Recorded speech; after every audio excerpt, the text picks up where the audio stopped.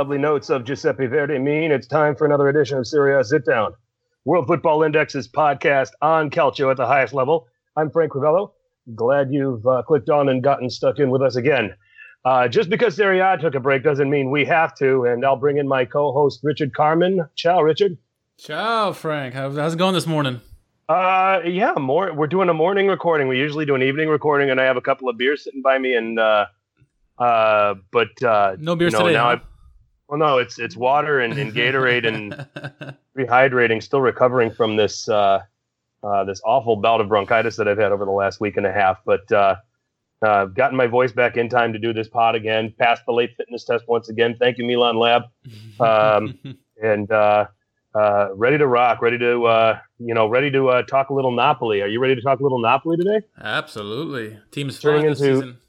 Turning into every Calcio fan's second favorite team in reality. And we can't find you're not going to find anyone better to talk Napoli than this man. He's the founder and host of the Sempre podcast. We say ciao to James McGee. James, how are things? Ciao, guys. Thanks for having me on again. How are we? We're good. We're we always this time of year, the Serie A, you get all excited. I wrote it in my blog this week. You get in a nice lather. We got 2 games in. We're all excited, and then boom, we got the international break. To me, the dumbest break on the calendar. We're doing better than Ventura is today. I know that. I would agree with that. He had a pretty bad day, and we're going to get to that a little bit later. We're also going to recap the transfer season, the Mercato, give you who we think did well, who did not so well. But before we start all that, we're going to get into it with James and talk Napoli. Last week, we spotlighted Roma. This week it's Napoli. We're going to do this over the course of the next few weeks is you put a spotlight on each club and, have a little bit more of a detailed discussion about them. So, James, I was saying earlier, I said Napoli's starting to turn into every Italian football fan's second favorite team just with the way they play. I tweeted when they were playing Nice in the Champions League playoff that it's August and they're already in mid-season form. I mean, comment on the start to the season for Napoli, because to you, this is just Napoli doing Napoli things. Yeah, exactly. And that was what it was about, Frank. It was really about us just taking that momentum from last season. We all know that since the Madrid games where we were knocked out of Europe, that there seemed to be this switching mentality where we weren't afraid of going to certain grounds and trying to impose our style on the play and get a result. Most importantly, we've been to the San Siro, been to the Olimpico, given a good account of ourselves at the J Stadium. And it was just about keeping that unbeaten form, that momentum going into the new season. And with the summer break and, players go away, they have a good time, they come back. And fair play to a lot of our players, they did come back 2 weeks early, which I think set the mentality. It just shows the guys are really serious about this campaign. There's been the talk of the Scudetto Pact that's been made this season about all the players wanting to stay together. And I think it's really heartening to see that first half against Atalanta last week aside, that we do seem to have kicked on pretty much where we left off against Sampdoria back in May. James, last season what Napoli did offensively, it was just magical because they're so fluid. They're able to attack with relentlessness, really. But everyone was pretty much in agreement this year that in order to make that next step, there needed contribution not only from the front 3 that currently plays there, but also Milik has to, insert himself as a number 9, especially for big games when you need a taller center forward. Talk about what Napoli needs to do and what you've seen so far from Milik and Napoli that you feel is heading in the right direction. Yeah, well, with Milik coming back in, he's had a great pre-season. And I know we didn't play the greats of opposition. We had right. like Trento, and we did have the games against Espanyol as well, the last kind of home build-up game. And Milik in those kind of warm-up games, he did look good. He was looking the part, scoring goals. And then he came in against Nice, and there was that chance at the San Paolo in the first leg, and only Arik Milik knows how he missed that. 6 yards out. I was out my seat. I'd cheered already. I thought it was in, and he's completely fresh here, swiped at it and missed. And fair play to him. The following week, we go away to Hellas Verona to start the Serie A season, and he has a beautiful first-time finish with his weaker foot, his right foot across the goalkeeper into the far corner, and he's. For us, we've spoke about this on Sempre as well, is that Milik in pre-season has come back. We call him the young lion. You see him being referred to. He does have that hunger about him. And, it is interesting the fact that Sarri has stayed with Mertens. And to be fair, it would be madness for a manager to change such a prolific front three. But Milik's a good option to have. He's a different player to Mertens, but I think this season we're going to see a lot of variety. I mean, Adam Aunas has come in as well. He's looked really good. Again, not the greatest opposition he's been up against, but who he has played against, he's a kind of different type of player on the right side to Callejon. Callejon tends to go maybe as far as the 18-yard line, will look to check back, maybe beat a man and kind of put an in-swinger, whereas Aunas seems to be the kind of more, dare I say, classic British winger style. He likes to kind of head down, takes on some guys, get to the byline, kind of whip it in low or kind of float it to the back post. So it's a different option. I mean, if Insigne needs a rest, we've got Mertens can revert back to his left-hand side of the front three. Yeah. That would let Milik play through the middle. So, I mean, last season a lot of our strength came from that midfield three was so interchangeable. We had what we call the classic, which is your Jorginho, Alan and Hamšík, but you've still got Rog, Diawara and Zielinski that can come in, and those three players are almost a like-for-like swap for each of the three main guys. So we had that diversity in midfield between having six guys for the three, and now with Milik back at full fitness and Aunas coming in, and don't forget we've kept Giaccherini, who I'm not the biggest fan of, but he's an option. There's a lot of different versions of that front three that can get played as well, and all of them are extremely potent. Seemingly a deeper team, than what we've seen from Napoli here in the last couple of seasons. At least when you take a look at the talent, and when you take a look at the options, as you just explained, James. The preview pod we did, we're very split on who's going to win the Scudetto. You had three people including Richard, has said Napoli is going to win it this season. We've said that it would be a shame to see this Napoli play this beautiful football and not win any silverware. Now, my concern here with Napoli when I look at them is the one thing that really inhibits them, and that I don't, there's talk that doing almost nothing at all in the transfer window was probably the best thing Napoli did. You mentioned Aunas, Mario Rui coming in. But the thing that inhibits them for me is set-piece defending, and it showed up again in the Atalanta game. It showed up in the last 16 of the Champions League against Real Madrid. In those situations, I made the comment in our live transfer deadline pod with World Football Index that, and don't take this the wrong way, but when Napoli defends set pieces, it's Koulibaly and 9 little boys. Not far off. Yeah. So how concerned are you that, while it's a good thing that they did nothing in the transfer window, that it's probably a bad thing that they also did nothing in the transfer window to address that area? We're certainly the kind of, the two-face of Serie A. It's on the one hand, we've got this fantastic Mercato where we've kept Insigne and we've extended his deal with no release clause. We've kept a hold of Mertens. Obviously, he's got the clause next year, but he's a year older.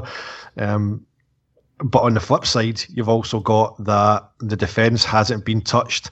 And you're absolutely spot on, Frank. When it comes to set pieces, if Koulibaly is posted missing or it misses him out completely, then we are vulnerable.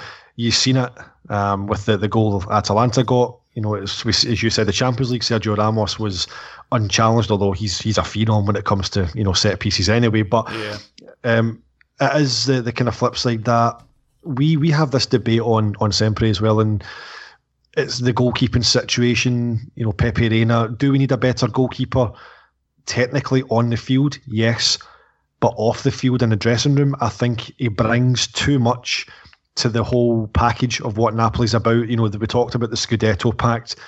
You know, he's a massive influence. He's pretty much renowned as being the epicenter of what the whole morale around that dressing room. The players love him. So you've got the flip side of, is the trade-off of having an inferior goalkeeper, you know, worth it whenever he brings so much to other players? I mean, if we had got rid of Reina and brought in Rulli, you know, then would certain other players' levels have dropped because they look and they see the guy who was such a leader in the dressing room walk out the door? So you don't know what the kind of it's a catch-22. You know, yeah, would Rulli have been a better goalkeeper?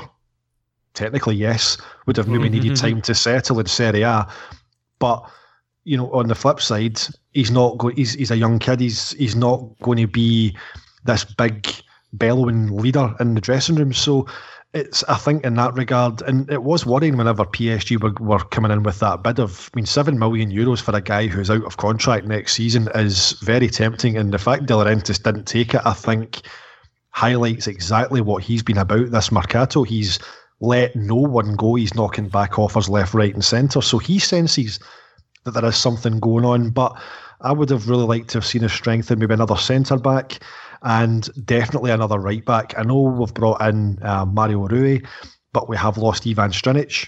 Is Rui better than Strinic? That's up for debate. I think it's much of a muchness. But at the right-back, if we lose Hisai, it's Maggio. Now, Maggio's never been a right back. He's been more of a right wing back. Right. So he's getting on now with 35, 36. He puts in a shift when he plays. You know, fair play, came in against Atalanta because of Hisai's red card. But, you know, it's the defence, centre-back wise, yeah, we're okay. We've got the kind of normal tried and trusted Albiol and Koulibaly. But it's the right back area that really does worry me. Again, Maggio, love him, great servant for the club, but it's not a high end, you know, guy that can step in. If you look at Gulam and Hisai, there's no one of that level on either side that can slot in. And that is concerning. It's great we've kept all the offensive players. We've added to the offensive players. We've brought Milik back from injury. That's great. But the defence does worry me. And I said, first half against Atalanta, I mean, it was pretty distressing viewing for 45 minutes. James, you touched a little bit about Pepe Reina. Let's go a little bit more into it because you and I talked about it this past week when it's all signs seemed pointing that he was going to leave, going to PSG. Yep. And, I made the point that, well, here's your chance to get another goalkeeper. Yes, he's breaking the pack, but you made a good point how important he is to the locker room. And, like you touched just a little bit here, you said that, if he does go, how does the rest of the players react, Talk a little bit more how much Pepe Reina actually does mean, despite maybe he's not the greatest goalkeeper in the world, but, they made a pact and he is a team player. Yeah, exactly. As I said, he's renowned as being the epicenter of that dressing room. I mean, you've seen as well the videos on the club's Instagram. I mean, there was every time you look at it, it seems to be Reina and Jorginho for some reason, although he's a quiet man on the field. Jorginho's a nutcase off it. His Instagram is great viewing. But Reina is the guy that's in there. Even if you watch on TV, before the game, see if you watch the footage in the tunnel, Marek Hamšík stands at the front. He's got the captain's armband on. He's got the kind of the flag, the hand over to captains before they shake hands and whatnot. But it's Pepe Reina who's going down the whole line, hugging and kissing each of his teammates. Yeah, he's vital to that. So as I says, it's while he will let in the odd soft goal, he gets beat at his near post time to time. But on the flip side, he's capable of that incredible kind of save that he made against Roma. Yeah, I mean, how he made that save, I'll still never know. It was that should have been 2-2, but he puts it onto the post, so he is capable of making great world class saves. So I think it is just a case of we'll allow the odd soft goal and hope that we outscore the opposition to retain those leadership qualities. And a lot of Napoli fans don't like that. I have kind of debates to and fro with some who are dead set against Reina. He needs to go. We're never going to get anywhere. We need a goalkeeper on the level of Buffon to win the title and all that. And I can understand that mindset that every championship winning side will start with a solid goalkeeper in back four. And it's tried and trusted. You look at Milan, who You know, they've also got Donnarumma for the future. They've obviously strengthened Rodriguez as a fullback. You know, bringing in these guys, you know, Conte. I mean, the fullbacks in Milan have got Rodriguez and Conte. I would love them at Napoli. You know, that's a kind of quality that you're needing in there. If we had them as backups to Hisai and Gulam, I'd be absolutely buzzing. But Reina, it's a catch-22, and I think it's this season especially, we could not afford to have anything that would interrupt that whole pact. I think it was what we had last season had to be encapsulated. It had to be preserved over the summer to allow us to kick on the way we have. And the scenes at full time with Reina, you know, he's in tears, and I says to the guys on Sempre, you know, we've got a Facebook chat and we kind of talk about the games and stuff like that during them. And I was saying, look at him at full time. It wasn't a normal, you know, just wave to the crowd and go down the tunnel. It was proper, you know, like doubling back on himself, turning around, walking backwards, as if he was kind of surveying the curva for the final time. Right, I know, yeah. That's what it looked like.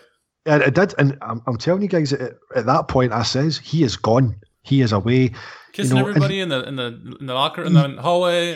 Yeah. I mean, he's on the field. He's cuddling Hamsik. He's cuddling Mertens. It was almost like a big goodbye. Mm-hmm. And we were all set for it. And then the most bizarre thing, the next day, it was his wife who went on Instagram.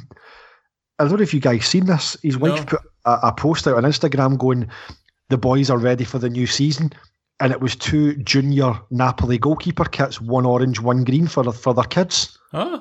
And I'm like, all right, so last night means nothing. He's actually staying. It threw everybody the fact that his wife went out and done this. So, you know, as it transpired that, you know, he did stay. There was also the kind of more cynical talk that he was only staying because, and these have been unconfirmed rumours, but Paris Saint-Germain's offer expired on the Friday or something like that. So apparently there was never any chance of him going. So, you know, it was like a deadline. PSG had said, you know, right, we'll offer you 7 million and we'll offer the player 3.5 million per year until, you know, close of business on Friday. And if the player hadn't taken it, then that was it. But then, well, I heard that the game was on the Sunday. So why 2 days later would you be waving goodbye if the offer expired? So there was a lot of stuff flying about, but he's staying.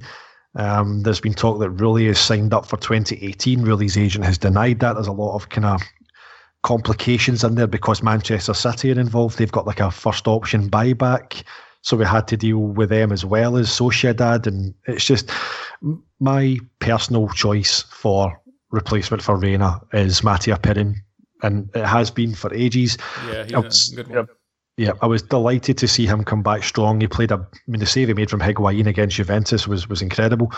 It was great to see him come back. You know, dual ACL injuries over 2 seasons, showing he's a really strong character to come back from that.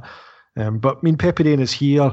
Let's hope that we have managed to encapsulate that. We can put it behind us. The window is shut. Thank God for that. The madness is over until January, whenever it all kicks off again. But no, Pepe Reina, I think, to summarise, it's a catch-22.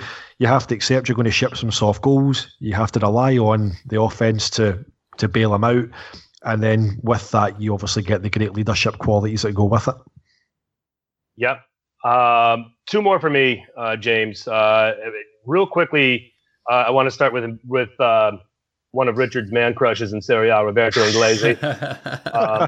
Your deadline day move brought him in and sending him back on loan to Chievo. When I see something like this, which is a move that to me, when you look at Napoli's attack, is not necessary. Mm-hmm. But when a move like this happens and you send them back on loan, it means they're probably bracing themselves for somebody to leave, maybe as early as next season. Mertens and Insigne are locked up. So is it Callejon? Is it somebody else in this Napoli team that maybe De Laurentiis is expected not to have next season? Well, I think if one of the 2 of those that you mentioned, Mertens and Insigne, were going to go, it would be Dries Mertens because he has that clause that can be activated next summer. Insigne thankfully doesn't have a release clause, which is fantastic news. But I mean, Mertens may go with Inglese.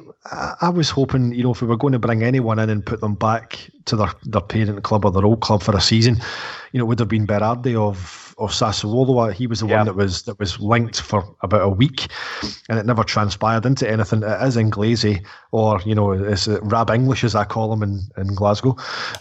We say Bobby English here. So Rab English. And there's been kind of more cynical reports as well that perhaps De Laurentiis is bringing Inglese in as it's not a kind of tax avoidance, but there's some kind of thing with the transfers to offset the tax that has to be paid on certain deals. There was a tweet put out, and it was possibly that Inglese has only been brought in because he can be sold straight away to basically make a profit to kind of offset the tax on the deals that we've done already. So who knows what they're thinking. I mean, I don't know. It did seem a strange one whenever all we had heard was, Berardi was going to be the man. De Laurentiis has talked about this Mr. X for God knows how many months, and it's never come to anything. Starting to sound like Galliani. Mr. X. But I mean, I don't know what the plan is with Inglese. I seen another tweet that went out yesterday, a report that went out, and it said that there's a clause in the deal that allows Napoli to call him in January if reinforcements are required. So, it's just, you don't know what the actual long-term plan is, because you've got Aunas is in there, Giaccherini's still there. Giaccherini, I think, is the odd piece of the puzzle. I think we've tried to get shot of him so many times. There was talk, I think it was Chievo wanted him. We didn't want to cover any of his salary, so they've walked away from that deal. So, regards to Inglese, I mean, it would be good to bring him in and see what he can do. If he can make the step up. I mean, certainly, there's no harm in trying, but I think fans are a bit annoyed. There's this, talk about De Laurentiis, how he hoovers up all the money. And, one of my Sempre co-hosts, Kenny Cafredi, he's right into his numbers, and he's got a great tweet on his pinned tweet on his profile. His Twitter profile is Napoli Stats. And I suggest you guys check that out, because he's got a spreadsheet pinned on there, and he's literally worked out all the income and expenditure for the last 2 seasons, all the transfers, and you can actually see where the money has gone. It's a fantastic detailed breakdown of all the money in Champions League money, where it's went, Higuain money, where it's went, and fans are fickle. They just see Champions League money, 12 million coming in for Pavoletti, 22 million for Strinic, and Zapata. They just see pound signs and they're thinking, right, where's all this money going? But Maksimovic still had an outstanding balance to be paid this summer. Marco Rog still had an outstanding balance to be paid as well this summer. We've bought Adam Aunas in. We've given new deals to both Insigne and Mertens, and the tax situation as well in Italy, where clubs have to pay 100% tax. So if you're giving a guy 3.5 million euros a season, that's costing the club 7. Mm-hmm. Yeah. You've people just see the basic numbers. They don't look beyond them and see the whole story. So, De Laurentiis for me has delivered. We've always talked about how De Laurentiis, he always sells his best players. Lavezzi, Cavani, Higuain. We've all seen them come and go. But this season, fair play to him, he has batted away offers for Mertens, for Insigne, for Koulibaly, for Hisai, for Goulam. He's let no one go at all. So, I think he's got to get a lot of credit for that. Yeah, absolutely. And again, we had Blair Newman in the preview pod, and he thought that one of the we'll talk about the transfer recaps later, but he thought Napoli was one of the real winners because they didn't let anybody go. 94 goals from Serie A last season, and everybody comes back. You can only expect that they're going to get better. And then you got, we talked about Alec Milik, jumping into this equation as well. It's just going to be even more dangerous. And 2 Serie A games and 6 goals already. So, exactly. And I said in my blog this week, I said they could break 100 in Serie A this season, and it wouldn't surprise me. So, just devastating going forward, and so fun to watch. And then the other one that I had here for you is looking at the Champions League. Looking at the group, I commented last week, this is going to be the highest scoring group in the group stage this season, and it's not even going to be close. When you talk, Napoli just peels the onion here. You got Manchester City with everything that they've got. Shakhtar Donetsk might not be what they used to be, but they still play attractive attacking football. They score goals, and Feyenoord. Anytime you get a product from the Dutch league, that's what they do out there. They score goals. your thoughts on this. I mean, it's pretty obvious to say Napoli and Manchester City are the favorites to go through. Do you see them? Do you fancy the chances of winning this group over Man City? Yes, I mean, definitely. I've talked about this again with the guys on the podcast, and it's looking at it. We could have done far, far worse. You looked at the group that had Bayern and PSG in it. The group that had Real Madrid and Borussia Dortmund in it. So to get Shakhtar and Manchester City as your top two seeds, I think if you'd offered any Napoli fan that draw along with Feyenoord before the draw was made, I think they would have bit your hand off for it. It's a group we can win, absolutely. Manchester City, they've spent a lot reinforcing that defence. I think it's €220 million they've spent over a whole new back four and a goalkeeper. But the pleasing thing for me looking at the fixtures of it is, and this was Rafa from the podcast as well, from Sempre, he said this was his dream before the fixtures came out for the actual group. He said that he hoped we got Shakhtar out the way early, away from home, and that's the way it's panned out. He's absolutely delighted with that, and I think most fans would be, to get the trip to the Ukraine out the way. You've got no worries about going into the kind of harsher winter months to take on Shakhtar with that. The double header is Manchester City, which again, it's a kind of glamour tie. They're the biggest team arguably in the group. I've been lucky enough to get tickets for that one, although I'll be in amongst the Manchester City fans with my Manchester United supporting brother-in-law, so that'll be fun. But I've managed to get tickets for that to go down there. So, the Etihad, it's an intimidating arena, Premier League team. Pep Guardiola against Maurizio Sarri, it's a great test for Sarri. He said he wanted Mourinho at Old Trafford. Well, he's got Guardiola. So it's a great group. It's a great draw. We finish away to Feyenoord, if I remember, so that could be an interesting game as well. But if you look at all the kind of teams in the group, it's just nice, big, imposing, intimidating stadiums. I mean, Shakhtar Donetsk's ground is fantastic. We all know about the Etihad. That's been recently expanded. The San Paulo's notorious for its atmosphere, and the De Kuip is no kindergarten. So it's a great group, a very good draw for us. And if we can take the kind of form that we have shown last season, and if we can learn lessons, and I think that's the important thing, is to learn from the mistakes from the last campaign, mainly defensively, then there's absolutely no reason why. I mean, teams should be afraid of us, especially coming to the San Paulo.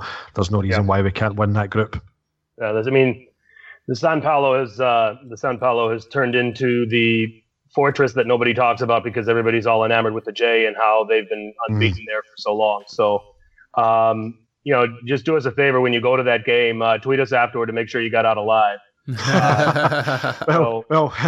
Manchester City fans aren't. I think their European attendances aren't exactly always top notch. But I'm more afraid of the stewards kicking them out for cheering than I am of the Manchester City fans. So I think I'll just be sitting on my hands for that one. Although if City score, I suppose I've got to at least look interested at some point. But hopefully they don't score. That's the main thing.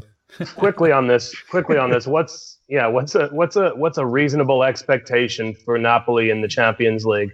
Can they be this season's Monaco and get all the way to the last four? Because there's always, the last four always seems to have one team that, you think of the giants of the competition, and then, and then Napoli certainly sit in that, next tier of teams, where Monaco sits. Could they do what Monaco did last season? Are they capable of it? What's a reasonable expectation for them in this competition? I'm thinking last 16 again. Okay. I think, while on paper we could be, as you say, the next Monaco, unfortunately it's the defence. The top tier players, your Ronaldos, your Messis, your Neymars, Mbappe's, all these kind of guys, they will always find a way through that back four of ours. We've seen it last season with Ramos, and it goes back to the point I made previously about, it's about learning the lessons. If we can learn the lessons of the last European campaign, then who knows. But I think, unfortunately, the defence, as great as the offence is, and as much as will be feared and no one will want to come to San Paulo, it's those defensive frailties that I think will stop us from progressing from last 16 onwards. And whenever you look at some of the groups, it doesn't matter if you finish. We were unfortunate last year that we finished, top of our group, but Real Madrid, thanks to drawing 2-2 with Borussia Dortmund, managed to finish second, and we got them. But if you look through all the groups, maybe bar ourselves and maybe one or two others, all of the groups have got two absolutely incredible teams that will more than likely win the first and second place. So you're going to get a big hitter in the last 16 regardless. And I think, unfortunately, the defence is what's going to let us down. Okay. Yeah. I kind of want to shift gears here away from Champions League more towards the Italian national team. In particular, names Jorginho and Amadou Diawara. Frank and I were talking about last week.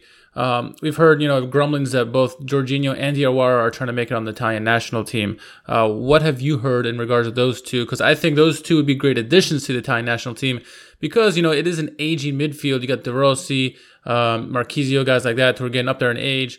You need a little bit more quality in there. Diawara is a fantastic young product, and Jorginho is solid there. So tell us if you heard anything and how you feel that would improve the Italian national team should that come to fruition. Well, all we know is that they definitely want to play for the Italian national team, but what they have to do to persuade Ventura to play them, I have no idea. I mean, Jorginho is probably... They can show him the tape of yesterday's game. Yeah, that'd be a start. Yeah. But no, Jorginho, I mean, there was a point last season, it was towards the end of the season, and again, this was Ken that came up with this, and I thought, it was either 2 or 3 weeks in a row that Jorginho set, broke, and reset the Serie A pass completion record. Wow. So, it's crazy that a guy who is such a great retainer of the ball, so composed on the ball, I mean, his pass accuracy is always in, early to mid-90s. If you look on Who Scored or any of these stat websites, you'll see his pass stats are absolutely through the roof. And even from watching him as well, he very rarely gives away possession. He's very tidy. He's not a flashy player. He's not someone who will always, stand out. He's maybe someone who will disappear into the background, but what he does is he takes the ball in, he holds it, he looks about, keeps it moving, just keeps it ticking over, and it's exactly what Italy were missing yesterday. I mean, De Rossi and Verratti are both expressive players, but they need some kind of foil in there, someone like a Jorginho, and both of them were left isolated yesterday. You need someone in there like a Jorginho who is just an outlet. He'll sit in front of the back four, he'll break up attacks, he'll just take the ball, pass it on, and it's not a glamorous job, but it's effective. And the same goes for Diawara. I'd mentioned at the start, we talked about the interchangeable, three in the middle of the midfield for Napoli, how each of the three replacements are almost like for like. And Diawara is Jorginho's heir, so to speak. He's the like for him. So to have two young, fantastic ball-winning and ball-retaining midfielders who are eligible and want to play for the Italian team, and he doesn't use them, it's madness. Yeah, and each of them could have very well been useful in that in the defeat to Spain yesterday. And as long as we're talking about this, let's move on to that mess in Madrid.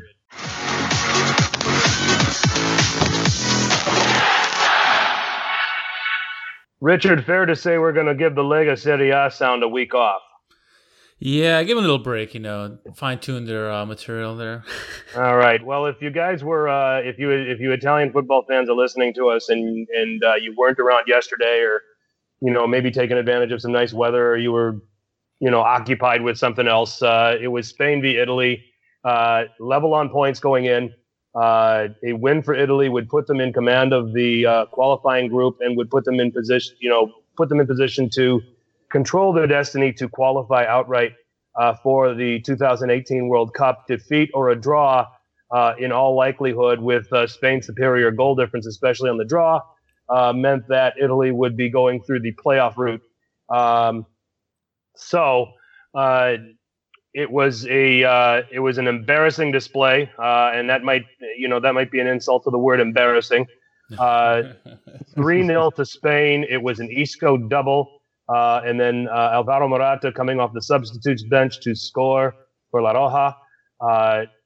And all you need to do is look at the team that Gianpiero Ventura picked, and you knew that this was going to be a problem. Okay, the goalkeeper, Gianluigi Buffon. I'm going to go through this 4-2-4 formation, which is what Ventura has been going with, and decides to take his chances on playing this against Spain. Buffon in goal, fine, no problem with that. Okay, right fullback Matteo Darmian, who has not played for Manchester United this season, or at least I haven't seen him play for Manchester United. Andrea Barzali is one of the center backs, old and in the way. That's Jerry Garcia's side project from way back in the day, but that describes Andrea Barzali's playing style these days, and hardly gets out there for Juventus anymore. Leonardo Bonucci, okay, fine, regular in the team. Leonardo Spinazzola has not played for Atalanta this season. Daniele De Rossi in midfield. Did they even bother to watch his game against Inter last week? Marco Verratti in midfield doesn't play in this system. Plays for PSG and plays in a three-man midfield where he's used to, having position and being able to dictate things, and he had no one around him. And then they went with the, attacking four, which Lorenzo Insigne, Andrea Belotti, Ciro Immobile, Antonio Candreva, in my opinion, okay, fine, rightfully so that four of those guys get in the mix. James, I'll start with you. Did you look at this formation and say we're in trouble? Yes. Going to the Bernabeu to take on Spain with the attacking power they've got, and to play a two-man midfield, as I said, with no holding midfielder or someone who could, get an anchor point in there, it's just madness. It's not the venue to go. I mean, in Italy have always been renowned as being, tactically, savvy, and the old cliche about the Catenaccio, and obviously the Italian games moved on from those days. But Italy have always been great defenders, and I just think this formation that Ventura chose, it left Italy absolutely wide open. Well, this is apparently Ventura didn't get the memo, because if you look back at what Conte and even Prandelli did, they both knew against Spain you got to pack the midfield to be able to dictate the play. And Ventura didn't do that, and he got destroyed because of it, because of his stupidity, really, his ignorance. Yeah, I mean, I agree with that, but let me ask this question. Did maybe the coaching staff decide, hey, we've got nothing to lose, Chiellini's hurt, Romagnoli's hurt, these are guys that we normally rely on to have, in defense. We've got nothing to lose here. Spain is in control of the group unless we win the game. Let's put out a system that goes for it. Is there maybe maybe some thought to that? I mean, that's one of the things that I was thinking about as I was going through this. That this is the only reason we would go to this 4-2-4 formation and do it so early. But even doing it so soon, and I understand that this is what he has played for much of the World Cup qualification. You can do that against Liechtenstein, and you can do that against Israel, and you can do that against Macedonia. You can't do that against Spain. Exactly. And I think that, and there was a back and forth I was having with somebody. They were upset that Marco Parolo was picked, or was among the called up Azzurri. And I said, well, give me a reason why Marco Parolo shouldn't be picked, because his performances with the national team have actually been pretty good. He hasn't given you a reason to be turned down. In the win over Macedonia, he was brought on as a substitute. They were struggling in that game, and he kind of helped get that midfield glued together, and it kicked Italy on to go on and win that game. I would have, you want to do this? I mean, I would have not played Immobile. I would have gone with a three-man midfield of, De Rossi and Verratti, fine. But Parolo should have probably been playing from the start, someone like him. Andrea Conti should have started over Matteo Darmian. I don't know who you could have. I mean, the Spinazzola issue, I'm not sure who else you could have put at left back. And then the substitutes were even somewhat insulting. Eder. I mean, you guys know my feelings about him, but he's seen your tweet, Frank. He's garbage. He's garbage. What do they see in this guy? What do they see in this guy? I mean, seriously. And you bring him on as a substitute. I watched that. I turned the game off right there. They took out probably the only good player for Italy yesterday, Belotti, and they put on Eder. What the? Belotti was the only dangerous player in the game. Yep. And Eder comes on, and it's just like, well, great. He doesn't even get any time for Inter. Spalletti doesn't use him. I mean, and then Bernardeschi, he hasn't seen time for Juventus yet. It was inept all the way around. And you see the camera pan over to Ventura, and he's got this look of bewilderment and confusion on his face. I said, don't do that. Don't play stupid with us. You put out a dumb team. You picked a dumb team, and you're getting your ass handed to you for it. And if you're going to say nothing to lose, take chances, then put Daniele Rugani in there over Andrea Barzagli. Yes. Okay? Give him he's been solid for Juve. Give him the run out. You don't go with a 34-year-old man who wears cement boots. Just Isn't he like 36? 38? Something like that? He's old. He entered the league with Quagliarella or somebody like that. Old man Quagliarella. Yeah. But let's not take it away. I mean, Isco was fantastic. He looked like Kaká to me. I mean, that's how good he was. He was fantastic. He destroyed Verratti on that one little touch play between the legs, nutmegged him, where they nearly scored, and after it was 2-0. I mean, he was outworldly. He was world class in that game. How crazy are Real Madrid? How good are they that he can't get on the pitch for them? He's starting to come in his own. Yeah, I mean, they got a good young team, and I mean, Spain's team looks good now. The youngsters they have, the Real Madrid youngsters they have. Oof. Yeah, that's the thing as well. I mean, Real Madrid are extremely fortunate. If you look at Barcelona, who, Messi is possibly, in decline. He's not been as, lethal as he has been. Suarez is injured. Neymar's away. And you look at Real Madrid, who have got Isco and Asensio, who are probably the two top. I mean, Isco was probably, and I don't know if you guys agree, I know it was painful watching the Italian team lose. Well, not so much for me being a Napoli fan, but Isco absolutely dismantled Juventus in the Champions League final, and it was very similar to that performance. He glided across the glass, the glass. Well, the pitch was like glass, the way he glided across it, but he was effortless in his movement, and it was the same in the Champions League final. It was the same last night. He just appeared, in little pockets, picking up space, and he was absolutely incredible. But is it perhaps that because of the lack of a midfield presence that he was able to find so much space in there? Yeah, I mean, it's probably both, really. I mean, Verratti did not help the cause at all. That was probably his worst game I've seen in the blue shirt. But yeah, that midfield could not stop him, and he just had his way. It was just him pulling the strings, doing whatever he wanted. What led to Isco's free kick goal is everything you need to know about Daniele De Rossi and how the game has passed him by. Would you agree? I just out of position and then late and then just stumbled over whoever he fouled and got a yellow card for. Yeah. So I mean, the thing as well, guys, and I know we don't like to point the finger at him because he's been such a great servant for the national team, but I've seen a lot of discussions to and fro about this last night. What did you make of Buffon's positioning for the poor? Poor. He's put far too much faith in a very small wall. Honestly, I thought both the first two goals by Isco were poor positioning by Buffon. I thought Donnarumma could have got both of those. Not saying that he's better than Buffon, I'm not.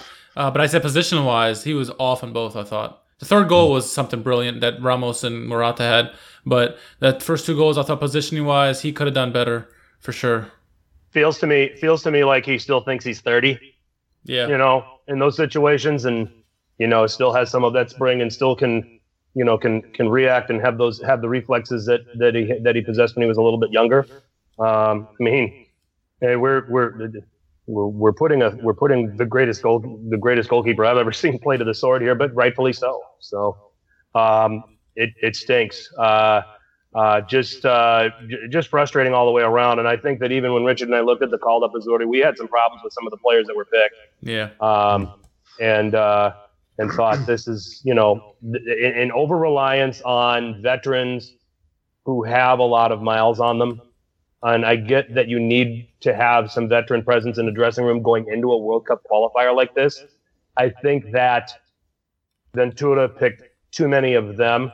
And it's almost like he didn't even watch any Serie A the first couple of games. Like he had his mind made up who he was sending to Spain. Mm-hmm. So, I mean, that's what it looked like. That's what it looked like to me. So, yeah. I mean, just one other point to make out as well there, Frank. I mean, Lorenzo Insigne, who, for us, he's lethal, but it was like a nightmare flashback to the Rafa Benitez days watching him yesterday. Yeah. I have not seen Insigne drop so deep so often just to see the ball as what he was yesterday. Yeah, he could not inflict his game that he's played, and he has been fantastic for Napoli so far this season.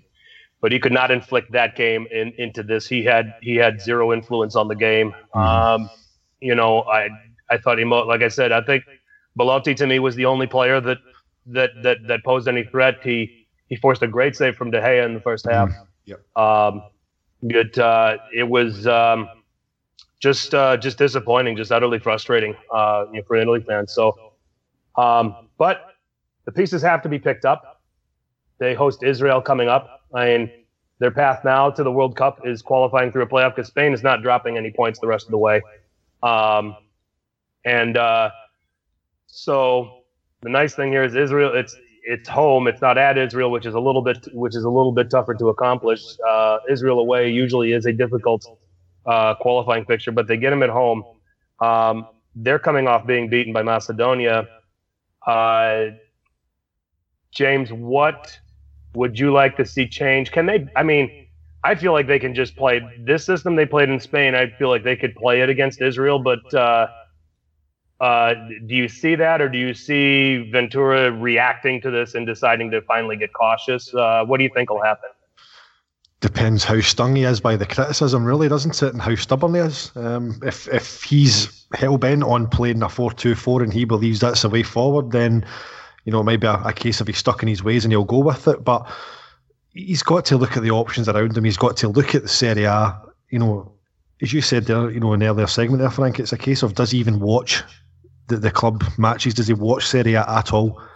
To identify formations or trends or players that are playing well, because you go with that lineup yesterday.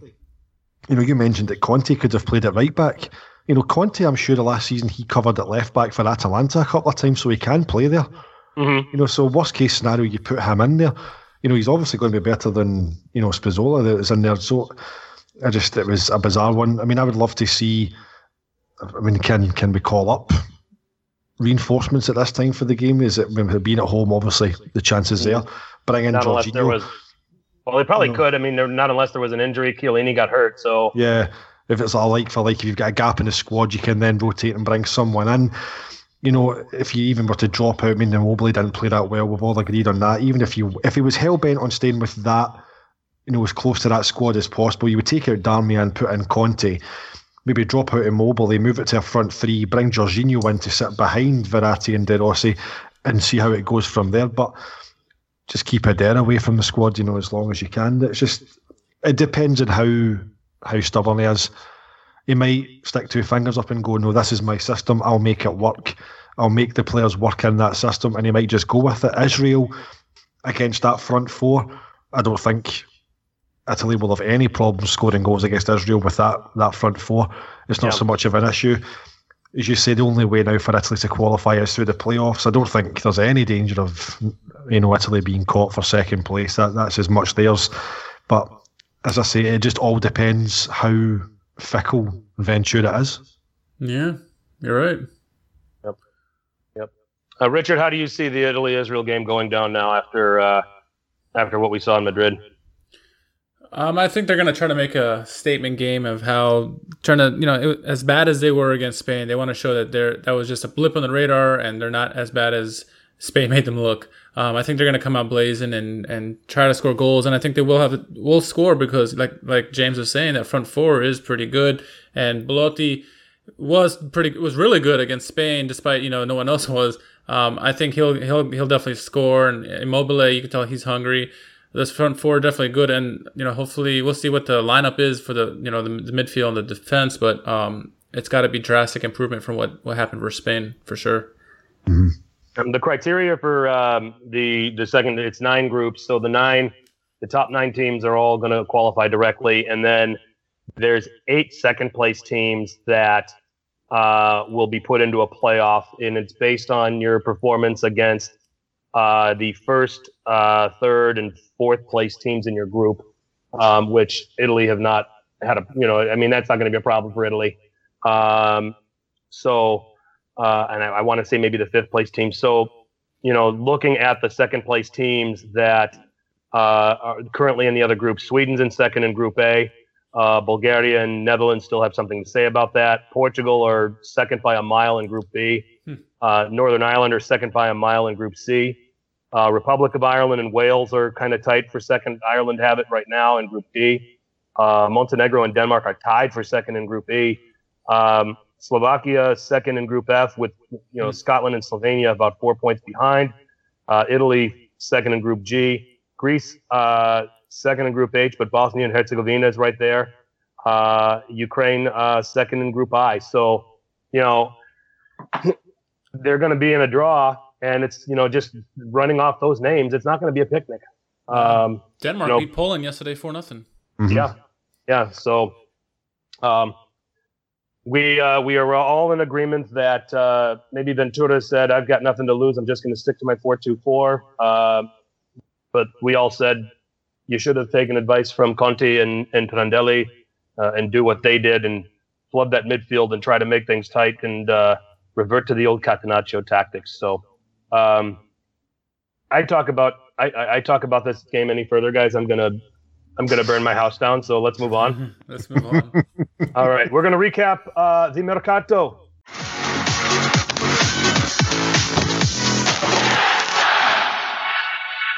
All right. The silly season is over with, and we can now focus on the football. Isn't that nice, guys? Oh yes, absolutely. Okay. Yeah, it's nice to have all the rumors and all the circulations, but then when you're trying to follow some things on Twitter, it just makes your head spin. You go to all the different sites and they speculate all these different things, and you're trying to just dissect things and get to the truth. I think Richard and I are pretty comfortable in our assessment that Milan, as far as bringing in players, had the best transfer window. Seeing your world from the from the Napoli side of things, James, would that be something you would agree with?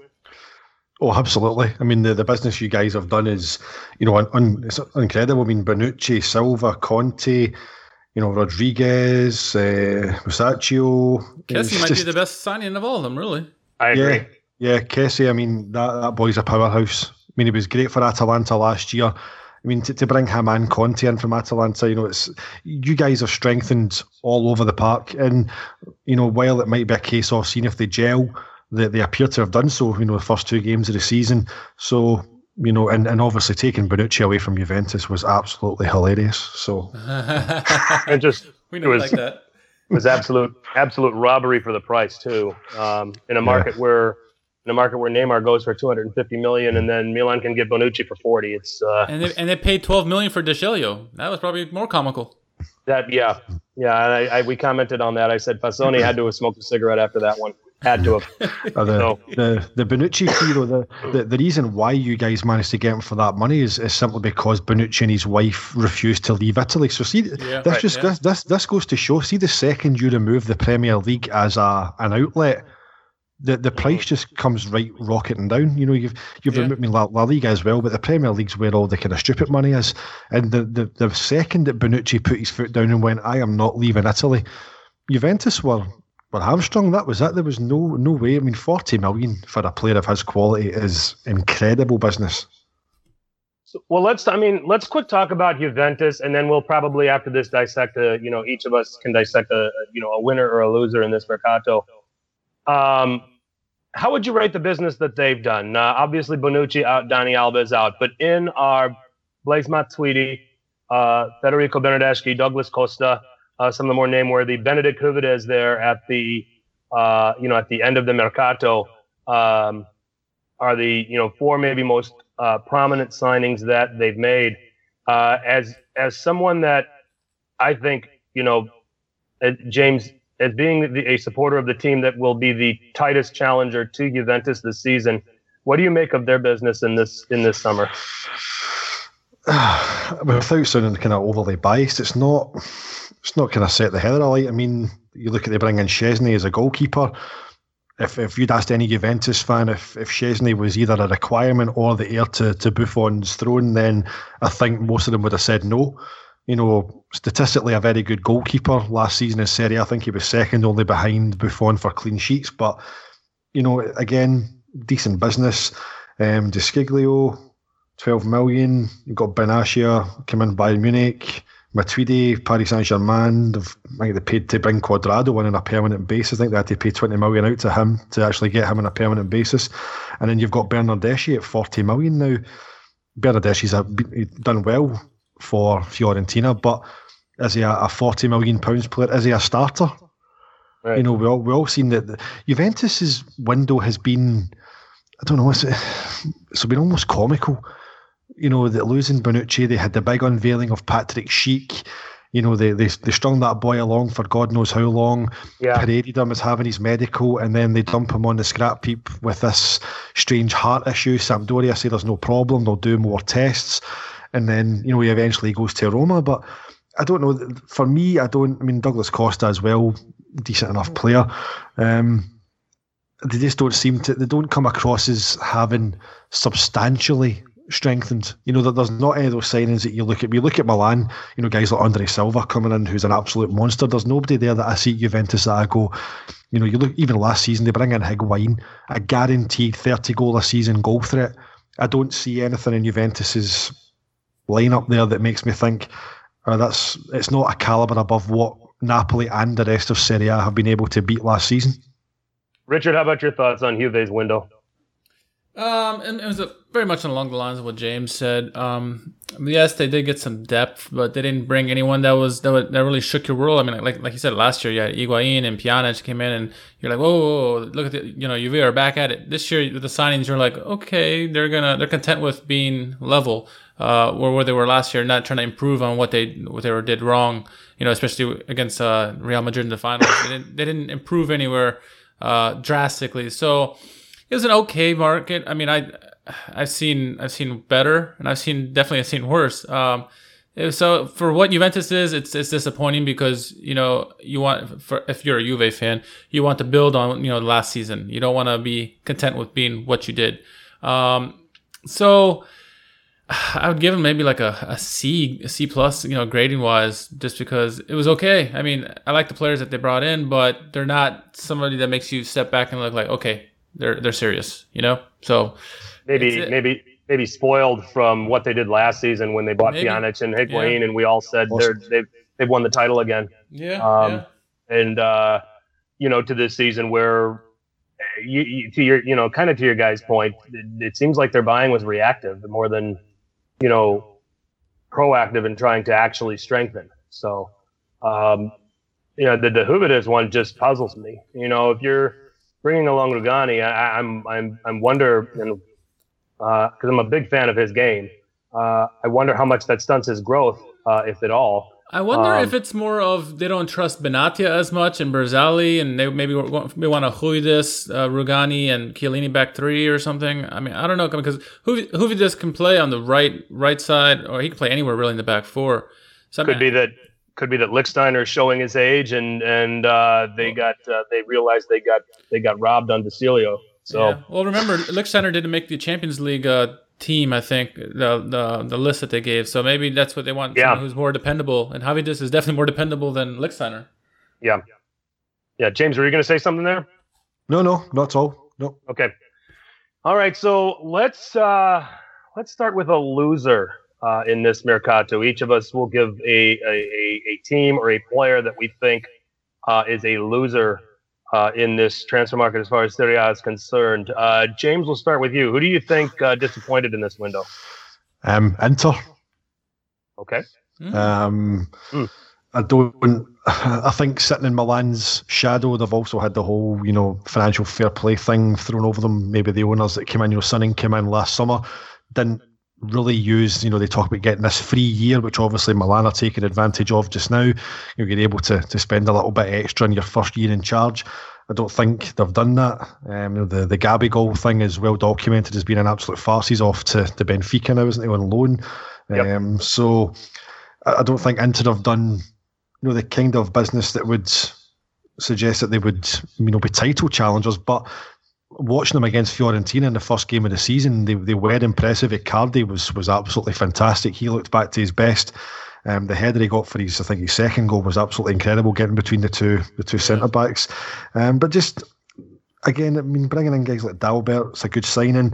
Cancelo, although he's potentially crocked on international duty, so there's been a couple of good signings in there, but they are very, they do lack depth. I think they're a couple of bad injuries away from being caught really, really short. Whereas Juventus have went out and they've not brought in massive names, but as you guys said, they've brought in depth. I think it's depth that might catch Inter out. So I think, you see Inter fans on Twitter, they're kind of loggerheads with each other. Some are saying, defending Sonning, some are against them, saying that they've been lied to over the summer, that they were promised that we would spend money. We all seen the hashtag at the start of the transfer window, Inter is coming. Yeah. Well, sorry, but Inter never came. So for me, they're definitely the biggest letdown, I think, for the summer mercato. And an injury to any of those front three, Candreva, Perisic, Icardi, is going to be a huge problem for them. Jan Karamo doesn't strike me as a guy that can just jump in there and assume the things that Candreva does. So, not that I think Inter should be expected to, bring anybody to do what he does or do what Perisic does, but certainly that's a pretty significant drop off. It's an interesting viewpoint there on Inter. Richard, how about you? Give me a loser in this mercato. I'm gonna go with and Laura Bradburn, please, you just walk away at this point. I'm gonna go with Fiorentina. They lost a lot of talent, and who did they bring in? You look at, they brought in Simeone, which is a good signing. He's a good young player. Benassi, he's a good young player. But then you got players like Gil Diaz, Eseric, Baraghi, Bruno Gaspar, Victor Hugo. They're not replacing people they lost. It's a step down. I think they're going to regress this season, unfortunately. Maybe it'll help Pioli because he doesn't have as many egos on the team now. I don't know. But I just think Fiorentina, for what they've done this summer, has been very disappointing in my eyes, because you would have thought they wanted to improve on last year, especially with a new manager, and it looks like they're regressing. Do they give you the feel that they're a watered-down team because they're for sale? Very similar to what Milan was made up of last year. Yeah, it's very similar. Good point. Yep. I think that the Fiorentina, and we've talked about this a lot already, Richard. I think that for Fiorentina fans, it's just kind of, sit in that dentist chair and take the drill here for the next few months. But that it has the ability to be a better team in the second half of the season, as long as the faith is kept in Pioli and as long as the time is afforded for some of these players to come together. Because I quite like Isaac from, he was solid for Nice last season. And they've got Chiesa, who they're going to lean on, obviously, a lot more. Yes. But yeah, to your point, they're not the guys that departed, so, the drop off is inevitable, and, they're sitting 20th in the table right now, albeit after 2 games. But it's a team. They're the epitome of gonna get worse before it gets better. But I'm in agreement. I'm in agreement on Fiorentina to that respect. My loser is Udinese. Especially at the end last day. Yeah, Scufet's in goal. He's solid, but they parted from their defense, the center of their defense, both of them, Thomas Hurtel and Felipe, who. They don't remind you of Bonucci and Chiellini or even Baresi and Maldini, but they have considerable experience in this league. And you parted with both of them, without really getting anybody that gets you all fired up. Nijtink might end up being a decent player for them, the center back that they brought in out of Anderlecht. But as far as the business they did here, I could have argued and did argue before the season that this is a team that, could be in the top part of that bottom half, that 11th, 12th, and they've probably gone from that, to being in a relegation fight. So there's some real concerns with the business that they've done. They parted from Cyril Tero and they let him go for cheap. He's over at Fiorentina, and I get it. He's 34 years old. You're not going to get a lot for him, but he was your double-digit goal scorer for the last couple of seasons. They lost Zapata too. Yeah, and Duvan Zapata's loan expired. You can't get me excited about Maxi Lopez at this stage in his career to be that replacement. Valon Barami will give the midfield a little bit of solidity. I think we made the comment in one of the previous pods that he'll at least teach all those young midfielders how to go out and pick up women. Yep, models. Yeah. Yep. So, I'm looking at their team, and they go from maybe being an 11th, 12th, kind of a thorn in everybody's side, to a team that's going to really have problems sorting things out. And you only need to look at the first 2 games of the season with them. 0 points and 5 goals conceded. It's going to be a real process for them. Can they recover in time to survive comfortably? I think they will. But for me, Udinese was my loser in this Mercato out of all of the teams. So let's move on to winners. James, give us a winner in this Mercato, and you can't say Napoli. Oh, it's got to be Milan. Oh, besides Milan, let me rephrase. We know what Milan did. We know what Milan did. So okay, we'll have joint winners. I know you said you can't mention them, but I mean Milan and Napoli for different reasons. Milan for obviously bringing in the amount of players they did, and the kind of quality of player they've brought in, and Napoli for obviously being able to keep a hold of their best players, which has been something that we've struggled to do for the last 2, 3, 4 years. But no, I think those are the 2 standouts for me. I think Milan and Napoli, just both for different reasons, but as I say, the business that Milan's done, I think, would just edge them ahead. Milan have strengthened all over the park, every area. As I said already, you've got Conte and Rodriguez, as the fullbacks. You've already got Donnarumma in goals. You've got a solid base there to build on. Guys like Kessie in midfield, Andre Silva up front. You guys have had a very, very good Mercato, and if those players gel, Montella has got one hell of a team on his hands. Yep, it's hard to turn them down as a winner. But Richard, let's take off our red and black glasses and give us another winner. Okay, I got 2 honorable mentions before I say my winner. I thought Torino did some sneaky good business. Yeah, they added Rincon, who's a solid midfielder, and Berenguer. But I think what they needed to do was strengthen their weakness from last year, which is obvious, which is defense and goal. Bringing in N'Kolo and bringing in Salvatore Sirigu were big improvements, I thought. Sirigu is definitely better than Hart. I mean, just look what Hart's doing over there in England. And N'Kolo, look what he's done the first 2 games. And I think they've allowed only 1 goal. So that's an honorable mention for me. And also, for me, newcomers, Spal. I thought they've been really good. They got Poloski, they got Borriello, who's a 15-goal scorer every year, it seems, no matter the age. And they got players throughout that midfield. They got Grassi, Viviani, Rizzo, and in the back they got Felipe and Oikonomanu and Alex Merritt you got in goal. So they did sneaky good business, and I think that deals that they made it may actually help them, survive this season.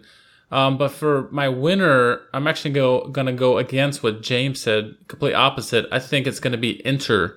They brought in Borja Valero, Mateus Vecino. I do like the Dalbert signing and Cancelo. It's nothing that was great. I mean, compared to Milan, it's apples to oranges. No way you're going to be able to compete with Milan with what they did. But they brought in decent players. I like Borja Valero a lot.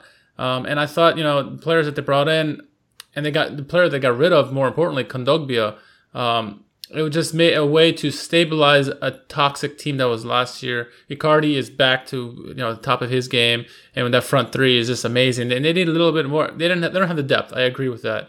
But the players, I do like the players they did bring in. I think it's going to help them with Spalletti to stabilize it and make them a contender in the Champions League this year. I like that. I like the shout on Torino, and I think another big win for Torino was Andrea Belotti is still there. Mm-hmm. Yeah. So, definitely. He was widely discussed as somebody that was going to be on the move. Nobody, and Urbano Caro, to his credit, stayed stubborn. This is my valuation of him. This is what you got to come up with. Yeah. And Milan tried with 70 plus Paletta and Yang and said nope. Oh, they got Niang too. I forgot about that. Yeah, they did. Torino did get Niang. So I like the shot on Torino. I like your case on Inter. My winner, if it's Milan's obviously the winner of this Mercato here in Serie A. But if we go to the next level after that, and you want to find another winner, I really love what Sampdoria did. Yes. They did excellent business. They knew they were going to be parting with Patrick Schick and got 42 million for him, which which is higher than what they were originally going to get from him, between 25 and 30 when Juventus and Inter were slapboxing for him. Yeah. Getting him up to Roma for 42 million.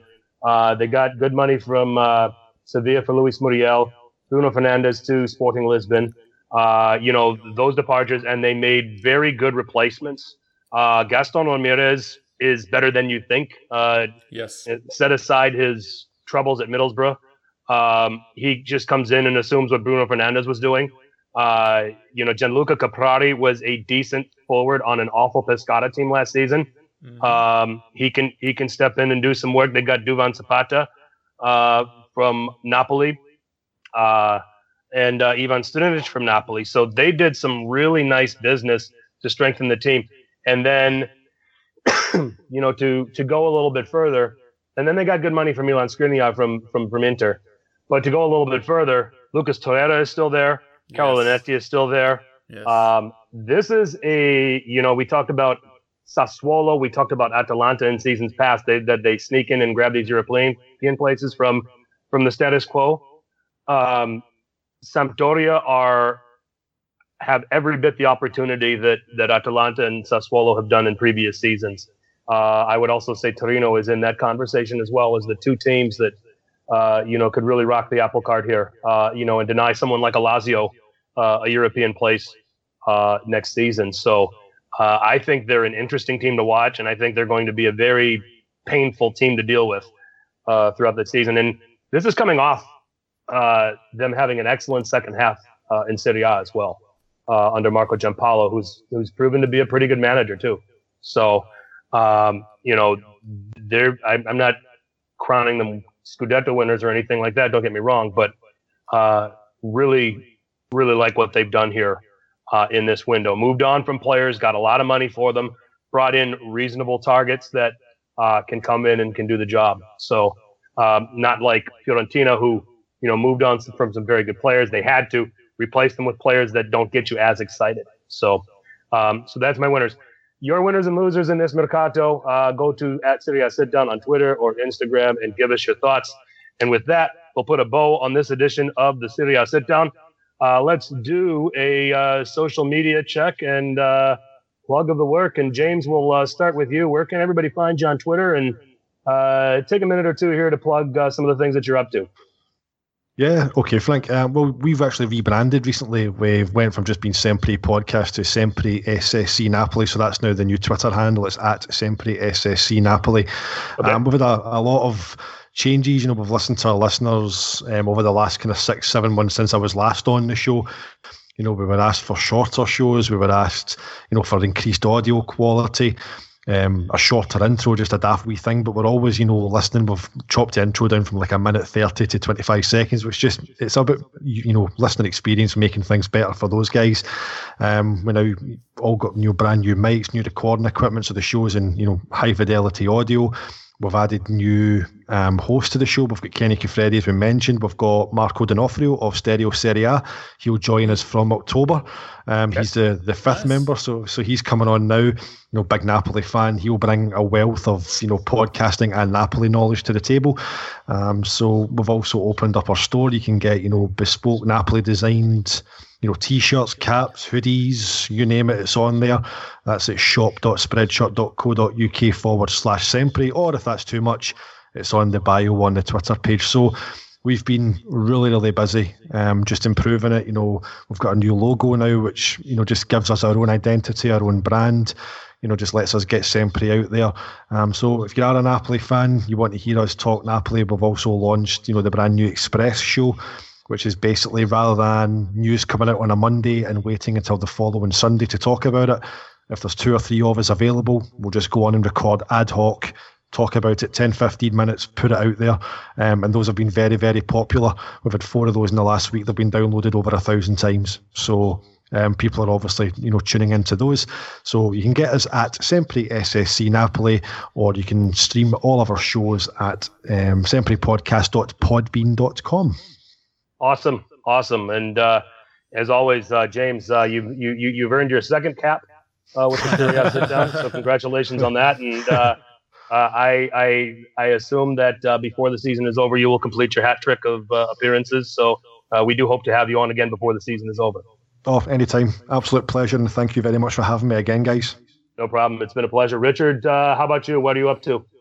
Well, these days, writing a little bit more. I wrote a little blog for SB Nation on the Milan side, delving into the Milan Primavera side. So I wrote a little article about Luca Vido, Ivan DeSantis, and Gianfilippo Felicioli. But also World Football Index, I did a player profile on Davide Calabria, who's in the Grande 50. So I checked that out on World Football Index. Other than that, the guys can follow me as they know it at @R_Carman, KHARMAN. Awesome. And you can find me at FTC_21 on Twitter.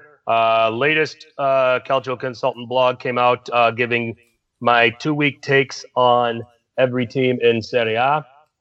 So go have a look at that and where I think teams are at, what maybe they need to do. This week, I'll write a few words about Serie A again. Not sure what. Something will come to my brain and I'll write about it. And then, just as always, I'm here on the Serie A Sit Down. So at FTC_21 on Twitter. So again, special thanks to James McGee from Sempre SSC Napoli podcast for joining us to talk a little Partenopei. I want to thank all of you listeners for your loyalty and tuning in to us again this week. And as always, please be sure to tell your paisans about us. Ciao.